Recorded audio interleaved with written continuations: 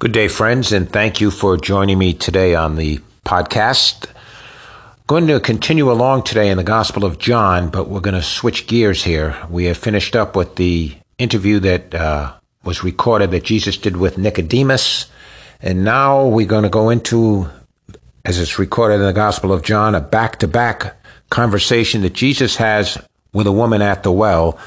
And the contrast between these two is really striking, showing how the religious leader, his receptivity to the gospel message of Jesus, and how this woman at the well is a social outcast, and how she received the gospel message of Jesus. And I also want to point out in the podcast is how when Jesus went into Samaria, and when he particularly goes to a woman in Samaria, how he's breaking down the prejudicial racial issues of his day, even by doing it. And also the other thing that he's doing in dealing with this woman at the well, the Samaritan woman, he's also taking another step forward in the liberation of women who were, their treatment at that time in history was a heck of a lot different than it is today. And then towards the end of the podcast, what I'd like to do is, as I try to do with others, is relate what we're talking about here to what's going on in our world now, because if there's one thing that we really learn from history is that it repeats itself over and over again. Why is that? Well, because the enemy will always do the same things over and over. He's incapable of doing anything different, but if we can study and learn from it, then we can know exactly where we're at now and where he is going with his plan, and that helps us to realize what's going on and how to react to it, hopefully. But anyway, let's look at this story of the woman at the well. As I said, it concludes the back-to-back interviews in the Gospel of John, and they're designed to display the contrasting characters involved in how the gospel is inclusive and cuts across all cultural divides. The same good news message is given to all, but it's remarkable how it's received differently, especially among the self-righteous religious person and the everyday folk who struggle in society. With the hierarchical Sanhedrin ruler alongside the despised Samaritan woman of ill repute, the irony couldn't be more obvious. And it's important to the apostle to try to convey how the religious often, and when I say religious, I think you know what I mean from the other podcasts, they'll reject the simple gospel message that the supposed rebels of society gladly receive. And the scripture bears this out. Years later, here's what Paul writes to the church at Corinthians. He says, "Brothers and sisters, think of what you were when you were called. Not many of you were wise by human standards, and not many of you were influential. And certainly not many of you were of noble birth. But God chose the foolish things of the world to shame the wise, and God chose the weak things of the world to shame the strong." Hasn't that proven to be the case throughout history? And that's what this story with the woman at the well displays. The gospel message of Christ leaves us all at the same level before God. We're all sinners in need of a Savior. Yet often the rich, the powerful, and the highly educated find it so difficult to accept that and respond. Jesus one time said, "How hardly shall the rich get into the kingdom of God." He didn't say it was impossible. He said it would be rare. The acknowledgement by those people that they would actually come up short before God despite their success before others, it stands in their way of any real repentance. Self-righteousness never serves any of us well. Now, as this story goes, Nicodemus had nothing in common with the Samaritan woman. He was considered the masculine leader. She was the female lesser. He's the righteous ruler. She's the promiscuous sinner. He has the support of the people. She is society's outcast. Logically, it makes perfect sense that he's going to hold a prominent place in the kingdom of God, and she's going to be relegated to the outside looking in, but by the scriptures we just read, that's not the case. And of course, Jesus sees them both the same. And he certainly sees things sometimes differently from the way man sees things. I always think of the story that's in the Old Testament. He goes out to anoint a new king to replace Saul, and he goes to the house of David's family, and the father has all the sons there. Of course, David's not there. He's not even considered worthy of coming in here to be a part of this. He's out in the field tending the sheep. And so Samuel, as he's looking over every one of these, and he's praying, and he's not seeing that, he's thinking, surely this one, surely that one, surely the other one, but the Lord's not saying yes. And here's the scripture, that what the Lord says to Samuel. Don't consider their appearance or their height. I've rejected them. As a king, he's talking. The Lord does not look at the things as people look at. And he says to Samuel, people look at the outward appearance. And he said, God looks at the heart. And hasn't that proven to be true all through the years? I mean, I don't know that we've ever been a society as focused on the outward appearance as we are today. Everything they project to us with the media, arts, entertainment, everything on the outside is presented as just this beautiful, perfect thing. And there's less and less emphasis put on the inside, when the scripture we just read said, God, that's where God's looking. He's looking at the heart. And sadly, that even finds its way into religion, where religious people will focus on the outside and sometimes not pay attention to the real message of Jesus in the Sermon on the Mount, which was all about the inner man. It's all about how we love, how we treat others, how we love and serve God, how we love and serve others. And unfortunately, sometimes we get so focused on the outer man that we don't focus enough on the inner man. And sometimes we let our attitudes, motives, goals, plans, likes, desires, they don't always line up with the kingdom of God. See, in this verse I just read, Samuel was looking for the best and the brightest, and God was interested in the lowly shepherd boy left shunned out in the wilderness. God saw the softness of David's heart rather than the physical strength and stature of all the others. And as we look at this story of the woman at the well, it illustrates how the simple gospel message of Jesus confounds the wisdom of the wise, yet it gives grace and the power of the Holy Spirit to the meek and the lowly that are willing to receive all that it offers. Okay, so let's look at the scriptures that get into this story. It's in John, the 4th chapter, right at the beginning. Now, Jesus learned that the Pharisees had heard that he was gaining and baptizing more disciples than John, although in fact it was not Jesus, it was his disciples who were doing the baptizing. So he left Judea and went back once more to Galilee, but it was necessary to go through Samaria. So based on the mounting jealousy of the Pharisees, Jesus makes the decision to get out of town. The growing number of baptized believers had baffled and angered the Jewish leaders. And realizing the necessity to bring his message to others, Jesus wasn't at this point going to get bogged down with needless conflict with these people, because every time he went to Jerusalem, he wound up with nothing but conflict. So he decides to move on from the rebellious rulers of Judea and return to the welcoming working class village of Galilee. He's going out to the everyday average people, which is what he did his whole ministry. But the normal Jewish travel plan to get there, it required a whole circular route through Transjordan. And why did they do that? Because they did not want to go through Samaria. Why? Because they despised the Samaritans. That was their, as I mentioned, the prejudicial racial thing of their day. Jews and Samaritans wanted nothing to do with each other. But Jesus determined to bypass all the prejudice, and he's going to take a shortcut right through the territory that he's not supposed to go through. And you'd love to be a fly on the wall to see how his apostles took that, because that wasn't going to sit well with them. When he says we're going through Samaria, they're like, what? We don't go through Samaria. We have nothing to do with these people. Now, how did that all come about?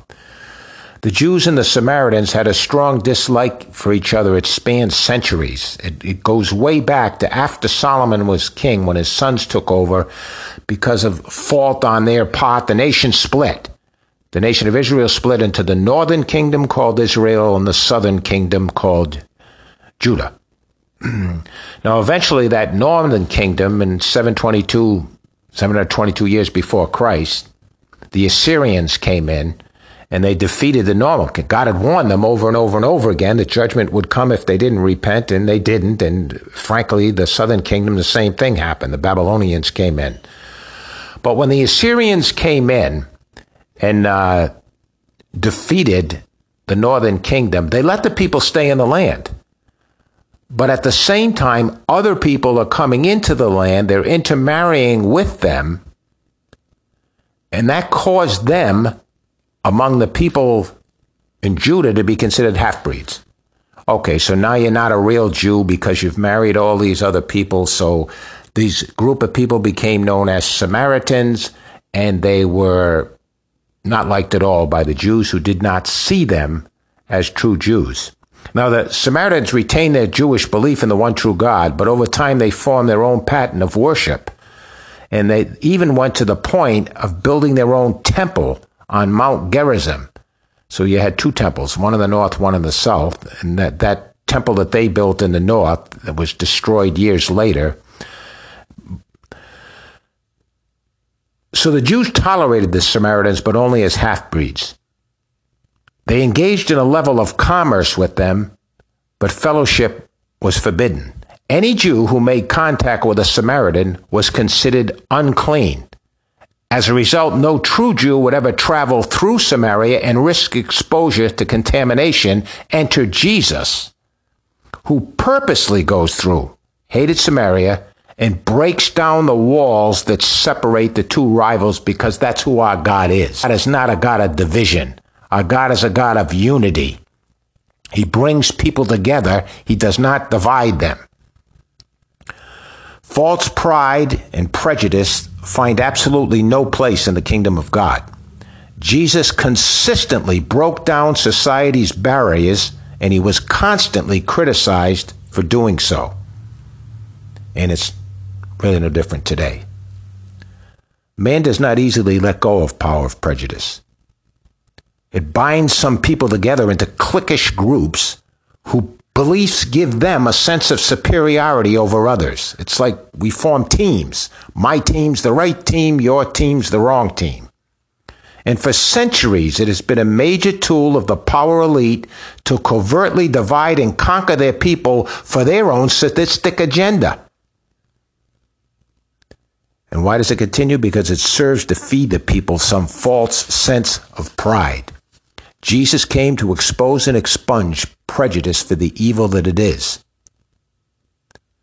And for any Christian to ever engage in it is make a mockery of the ministry of Christ, because his ministry commands reconciliation over prejudicial rejection. There's a scripture in Corinthians. It says, if anyone's in Christ, he's a new creature. The old is gone, the new is here. All this from God, who reconciled us through Christ. And he gives to us the ministry of reconciliation. That God was reconciling the world unto himself in Christ, and has committed to us the message of reconciliation. Our calling is to see all people reconciled to God and each other as members of one body of believers. And that's going to require a firm stance against any prejudicial tendencies, and having the courage and the convictions to withstand the criticism and ostracism that will probably follow if you do it. It happened to Jesus. It can happen to his followers. So as Jesus is going to go through Samaria to get to Galilee, he has no intention of just passing through. He's going to make a controversial stop-off at Shechem, which is the very center of the Samaritan belief system. I said they put up a phony temple. This is where they put it.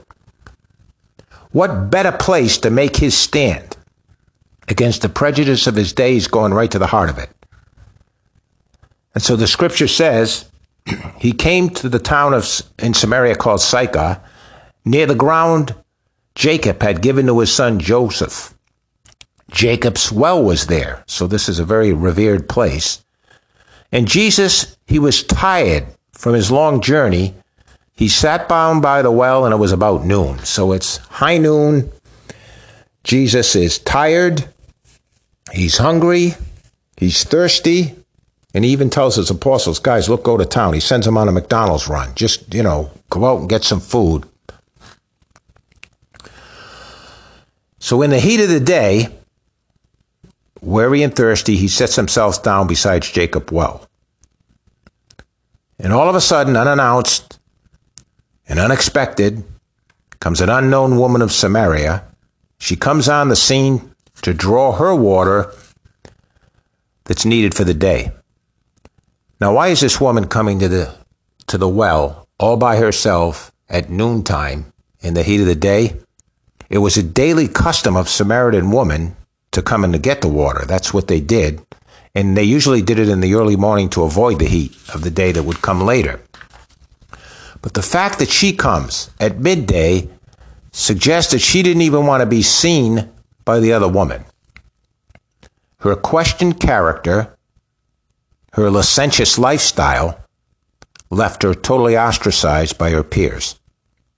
And so to spare herself shame and ridicule, she was living like a recluse. I won't let anybody see me. I'll come by myself. Never understanding, you've got a divine appointment this day. Jesus already knows you're coming. That's why he's going through Samaria. He's doing all of this to meet one woman at the well who's going to change the course of history for all of the Samaritan people. Folks, sometimes you think you might doing anything, you don't count. You don't have any great ministry. You look around and say, what about me, Lord? You can change the course of history by just one person you meet. And you let your light shine and you share with them just like Jesus is going to share with this woman at the well. That's how powerful the gospel is. Now, this is not the type of woman that Jesus should be seen with alone. It isn't. As a matter of fact, in the society back then, men weren't even supposed to have a conversation with a woman without her husband being there. That's why later he's going to tell her, go get your husband. It just wasn't done that way. So he's not supposed to be doing this, but Jesus did a lot of things like that in his life. Things the society said don't do. Yet history teaches us that Jesus regularly reached out to those that society shunned. It wasn't even the first time he did it with a woman. He had meetings with Mary Magdalene that raised some eyebrows.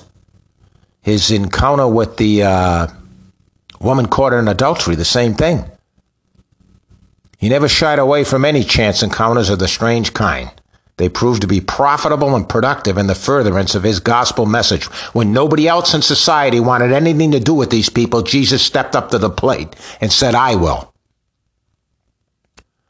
So this face-off at high noon was going to be the highlight of this woman's life and the turning point for the entire Samaritan nation. And it would serve as a death knell to the power of prejudice that the serpent provokes. And make no doubt about who's provoking racism and prejudice. It's the serpent's game.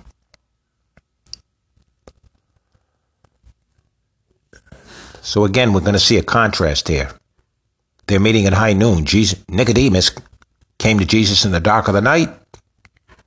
The woman encounters him in the light of the day. Nicodemus sought Jesus out to analyze and interrogate. Jesus seeks the woman out to encourage and enlighten. While both come with their respective religious beliefs, Nicodemus is leaving uncertain and confused, and she's going to depart with courage and conviction. Nicodemus walked away in somber silence, and this woman's going to run back to town and tell everybody the good news, that a sinner can be set free.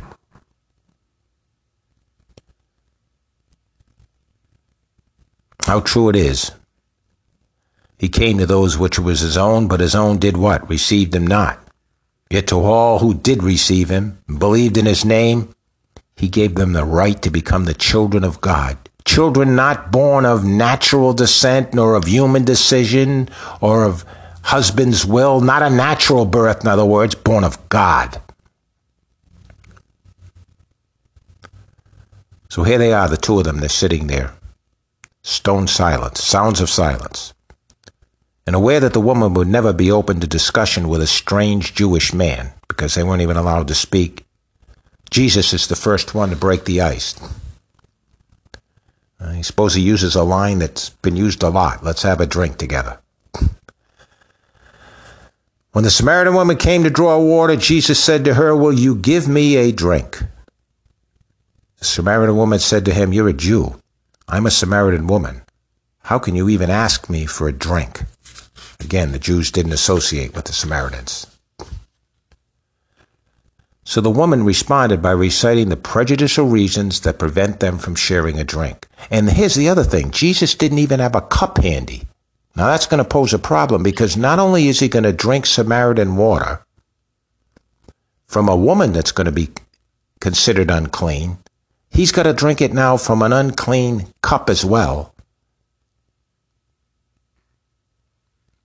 And the woman couldn't even conceive of him being thirsty enough that he would humble himself to reach down to that level to take the drink from her and from her cup. And she's going to discover that Jesus came to seek, to save, and to serve the least that society had to offer. And I love that scripture that says he not only came to save, it says he came to seek and to save. The reason why you're redeemed today is because he sought you out. He made the first step. We see that right in the book of Genesis. Adam and Eve hiding out from God. Who made the first step to them? God came to them. Jesus sought this woman out. He sought you out. And the woman was readily acknowledging herself as unworthy.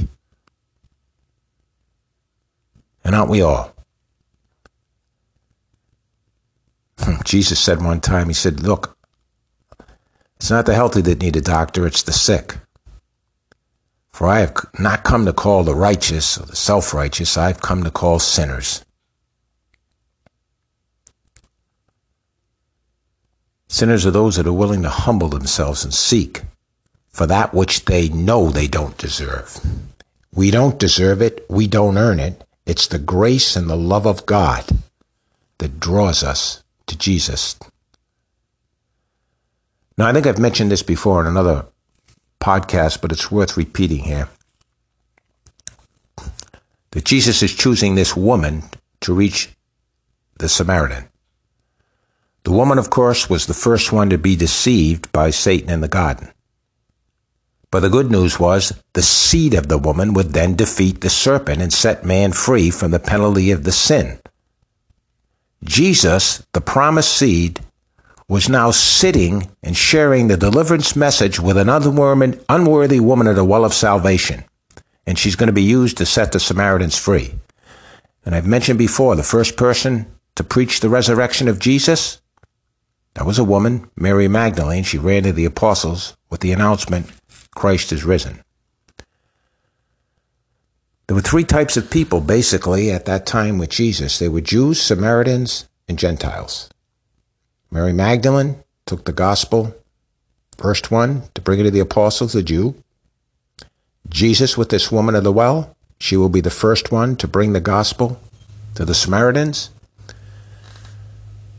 And a Syrophoenician Greek woman that Jesus meets later on, her one request was that her daughter be set free from demonic possession. Jesus does it for her, and she takes the gospel back to the Gentiles. Jew, Gentile, and Samaritan, the three distinct nationalities of their time, were all welcomed with the good news by three women that were considered society's unlikeliest of choices. If it was up to man, they would have never chose them. It was up to God. The first in deception was going to be the first in deliverance. Only God can do that. And it's only fitting that in the day of man's reckoning, Jesus relegates the first to be last, and he elevates the last to be first. Excuse me, I'm going to take a drink of water.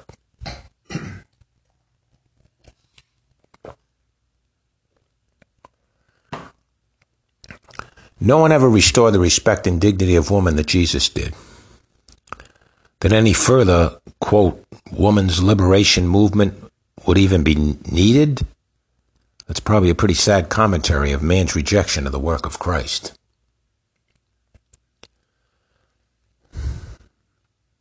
Jesus gave women a voice equal in value in society's status structure.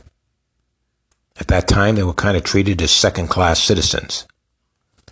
And I think people misunderstand sometimes that it was never God's intent when he renders judgment against Eve. It was never his idea to put woman in some second-class status.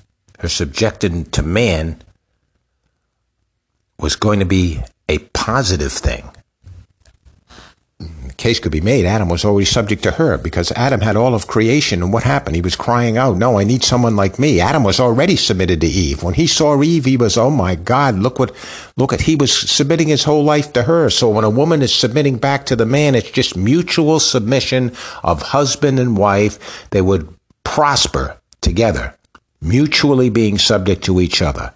When it says, woman, be subject to your husband, it says, husbands, love your wife as Christ loved the church. He came down and submitted himself to us. The enemy has no intention of it working that way. He wants to do everything he can to divide the husband, the wife, destroy the family. And the freedom Jesus offered this Samaritan woman and all that would follow has been lost in what today is called the liberation movement. This modern day liberation movement is nothing less than in reinforcing the elitist interest and the elitist agenda. When you look at the 70s, a period going back to the 1970s, 60s and 70s, all the seed of what we're seeing now, accelerating now, it all had its foundations back then, a post-war period, but especially the 60s and the 70s. The early 60s, what did they do? They stopped prayer in the schools, the Supreme Court. It is amazing to me in our lifetime that we have seen there's 9 lawyers that can be appointed to a position and decide the fate of a country. The decisions they have made since the 60s today are astounding. They have changed the course of American history. These are 9 unelected officials who can make decisions that make law and turn the course of the whole American culture. They started out in the early 60s, they're going to take prayer out of the school. In the mid-60s, it was the ruling on contraception. And what would logically follow with that? Well, the early decision in the early 70s on abortion. And you look at all of this and you see this is a calculated plan to come against husband, wife, family, and Christianity. And we sat there and allowed this to happen. And they spun it all like they were doing it. Well, we're doing this to liberate and set people free. We're doing this for the rights of people. The woman seriously believed the government rulers and the Supreme Court justices will move with compassion concerning women's reproductive rights when they pass Roe v. Wade? Do you think that was going? It was a political agenda. When you look at the poor woman that they used there, I think her name was Norma McCorvey. She had been married twice. She had children by both of the husbands, and she was divorced from them, and the children were with family members. She got pregnant a third time. The girl was confused. She had a history of drug abuse. She was just in a very fragile, unstable place. This woman, Weddington's her name, and I cannot remember her first name right now, but she went to Texas law school, and while she was in law school, she became pregnant. It was illegal to have an abortion in Texas, so she went to Mexico to have the abortion, but she was part of a radical group at the college that they were counseling women on getting abortions, how to get the abortions in Mexico, and they were concerned, because it was against the law in Mexico to have an abortion, they were concerned that what they were doing might get them in trouble with the law. So they were looking for a test case to bring it to court. And along comes Norma McCorvey, But what they knew is, we want to get this to court. The goal was to get it ultimately up to the Supreme Court. And that was going to take probably years. And so this woman comes to them looking for an abortion, and they're telling her, no, you really need, in their mind, she needed to have the baby so they could strengthen their legal case. That way they could say, look what you did to this woman. She wanted to have an abortion. She couldn't have it. Years later, Norma McCorvey comes out and says, they used me. I was their sacrificial lamb. They used me to pursue their agenda. Their agenda, they did not have her at heart. Most of this, it's not about woman's liberation. It's more about woman's bondage. At the same time Roe versus Wade was passed, we had a sterilization program in India and a one-child policy in China. Why? Because population reduction is people. They knew sterilization or a one-child policy wouldn't work in America. Abortion was the answer. By the way, where did they put the abortion clinics? All in the inner city and in the black neighborhoods. Do you know that in, I think it was 2013, there were more black children aborted in New York City than were born in New York City? But it was done there on purpose. And there are, thank the Lord, there are black people that stood up doing. This is a planned scheme. And, I'm saying all this, and this is no way meant to judge any young woman left alone in fear of an unwanted and sometimes an unlawful pregnancy. There are a lot of people that are going through difficult decisions today in this crazy world we're living in, and there's more understanding that is needed than is generally allowed. If Jesus reached out to the woman at the well as one caught in adultery, he'd certainly do the same today with those who struggle with an abortion. So I'm not trying to judge people. I'm trying to present this to show you that there's an agenda involved in here that has nothing to do with the people. And the craziness was, it started in the 60s. I don't know that people understand. The 1960s, the middle class in America had grown as never before. In the early 60s, the president then was Kennedy. He did what he called a supply-side tax cut. He cut the rich people paid up to 90%. Over a certain amount of their income, they paid 90% federal taxes. He reduced that to 70%. It's since been reduced a heck of a lot more than that. Then he took the corporate tax, reduced that from, I think, 52% down to 35%. And then he took American people's taxes and he reduced that. And the economy turned around, the nation was prospering. We had the longest economic growth over a period of time that we've had in America. For almost 9 years of GDP growing, little or no inflation, and incredibly low unemployment. The middle class, the family unit, everything was prospering, and every attempt was made to destroy that. Because when the middle class gets strong like that, guess where the power goes? It goes where it belongs, right to the people. And it was a plan designed to end all of that. I know I'm going off on a soapbox here, but this stuff is, this isn't conspiracy theory. It's fact. I mean, you look at some of the things that happened in the 60s and 90s, the 60s and 70s, we went off the gold standard. I mean, there were nations in the world that were actually looking to get rid of their dollars. They were buying gold. The answer, get off the gold standard. So what's going to back the gold? Oil is. We're going to have an oil embargo. We're going to cut a deal with the Saudi Arabians. Now oil's going to back the dollar, because every nation in the world that buys oil, to buy it, you're going to convert your currency into America's currency. And the economy took a whole different turn. And the middle class, little by little by little, began to shrink. I said there was little or no unemployment in the 60s. Do you know that was with one of the lowest workforces? Why is that? Because the entrepreneur, the small businessman, was prospering. The families were growing. There were, it was nothing to have 3 or 4 children in a family, and the mothers were actually doing what they were. The women are the heartbeat of the home. The woman was in the home. She was doing and don't tell me that's not work. You do that job, it's work. But the men were prospering as entrepreneurs. I don't mean they were getting rich. I'm talking about they were making, it was the largest growth for the middle class. They were making, I grew up in Rhode Island. My uncle, back then, I peddled milk with him. We had 2 trucks on the road. He was making a living for his family. We had local dairy farmers. My grandfather, others, they were making a living. We had Chicken Hill. We had groceries. There were no chain supermarkets then. We had the local grocery store. We had local pharmacies. This wasn't CVS all over the country. These were local pharmacists making a living.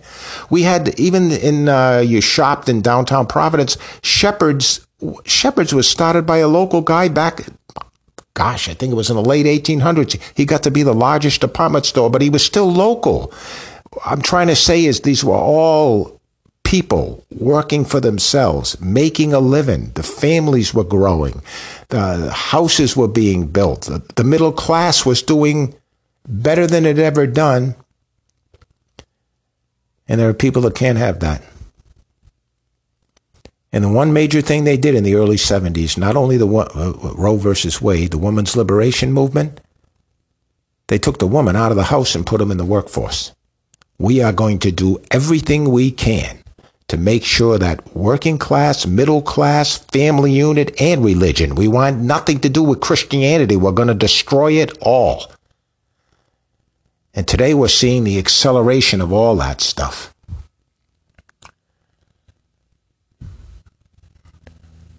You got all these new world order leaders.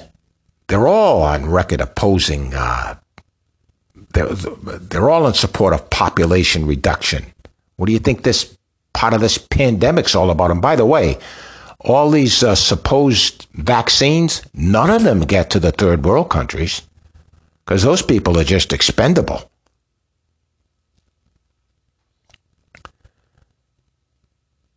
I'm talking about the 70s. Back in 1979, and I suppose I should wrap this up, but I want to talk about this for a minute because, again, what I'm trying to say is the seeds of what is going on, or you and I are living with right now, they've already been sown in the past and it's accelerating now.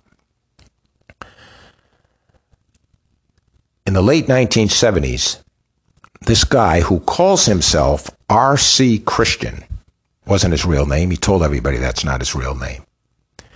He walks into Elder County, Georgia, and I think he said his ancestors lived there, and plus they had the most granite, because he's going to suggest a $500 million, he's going to suggest that he's going to build a monumental granite Stonehenge. It's called the Georgia Guidestones, and he's going to put 10 commandments on them. Leading people, he said, into an age of, quote, reason. And the subscriptions are going to be written in Babylon, Egyptian, Greek, and Sanskrit, which is a language that's used, I think, in the Hindu religion. 16 feet high, with 4 slabs that each weigh 42,000 pounds. And what's it all about? Establishing a world government, population reduction, reproduction control, eugenics, the relation of man to nature, and what they call spirituality. If you can look this stuff up, but if you have no interest in it, then turn me off. But let me just read you these 10 commandments that are on there. It's in Elberton, Georgia. He went to the guy that ran the Granite Company, and then he went to the Granite Street Bank to get the thing put through. Commandment number 1 is under 500 million people in perpetual balance with nature. And you can hear nature here over and over again because nature becomes more important than people. But I don't know, this is back in 1979, but you're going to limit the population that severely. Number 2 is to guide reproduction wisely, which is a crazy way of saying we're only going to have certain people produce, and we're going to produce this master race. Other people are not going to be allowed to produce, eugenics, which, by the way, many of these people in these international organizations, that's what they believe in. Number 3 is unite humanity with only one language, which is kind of interesting because the first Babylon that came along that God destroyed, when he destroyed them, it was because of language. He said, look, I've got to diversify these people because what they're doing, this demonic thing that they're doing, see, what they did in the original Babylon is the same thing you're seeing today among the world elitists. They were trying to create a one world government, one world religion, one world economy, one centralized system. They had their own juggernaut temple there that was going up to the sky with all kinds of demonic activity in it. And God said, they're all speaking one language. If I let them go, this is going to get worse and worse and worse. So what does he do? He disperses them and gives them different languages. So it's only natural. He did that to protect them. So it's only natural that now we're going to unite with one language. In number 4, it says, rule passion, rule faith, and rule tradition with tempered reason. Okay. So now my faith or any passion I have or any tradition, this all going to be governed by somebody else's version of what's reasonable. We're going to govern that all with reason. Number 5 is protect the people. Note the word protect people. You gotta love that because everything they do is to protect us. Protect the people and nations with fair laws. I don't know who's determining those fair laws. Number 6 is all external disputes of nations, they will all be resolved with one central world court. Does that sound? And folks, that's exactly what's going on here with the World Trade Organization, World Health Organization, World Economic Forum, G7, G20, International Monetary Fund, World Bank, Council of Inclusive Capitalism, all these ridiculous organizations that are all funded by the same people. Number 7 is avoid petty laws and useless officials. I don't know who's going to be considered a useless official or what's considered a petty law.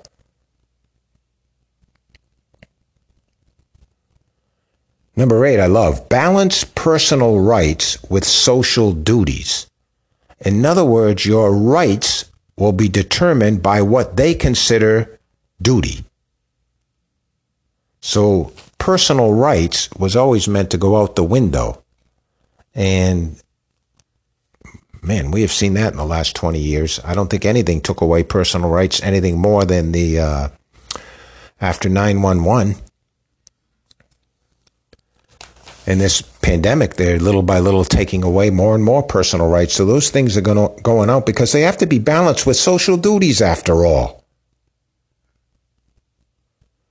Number 9 is prize, truth, beauty, and love, seeking harmony with the infinite. What the frig kind of new age nonsense is that? Prize truth, beauty, and love, and seek harmony with the infinite. With the infinite. And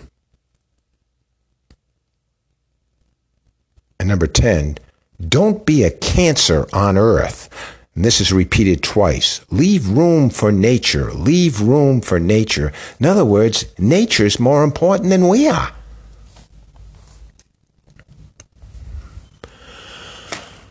Okay.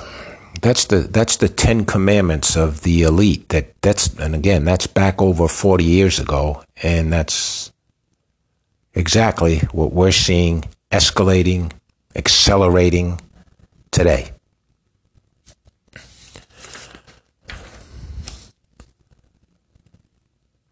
Welcome to the power elite's lopsided illusion of liberation.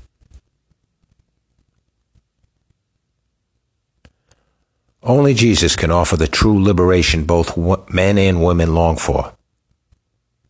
The Samaritan woman would discover the true freedom that Christ affords. It's not a liberation based on some government legislation or some elitist plan. It's the love, joy, and peace of God shed abroad in our hearts. Liberation of soul, liberation of spirit that brings freedom instead of fear, shame, insecurity, inadequacy, and inequality.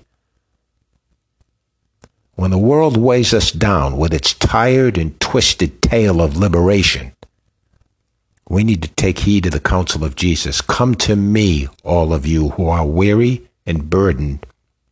I'll give you rest. Take my yoke upon you. Learn from me. I'm gentle. I'm humble and hot. You'll find rest for your souls. My yoke is easy. My burden is light. Thank you, Jesus. And thank you for listening.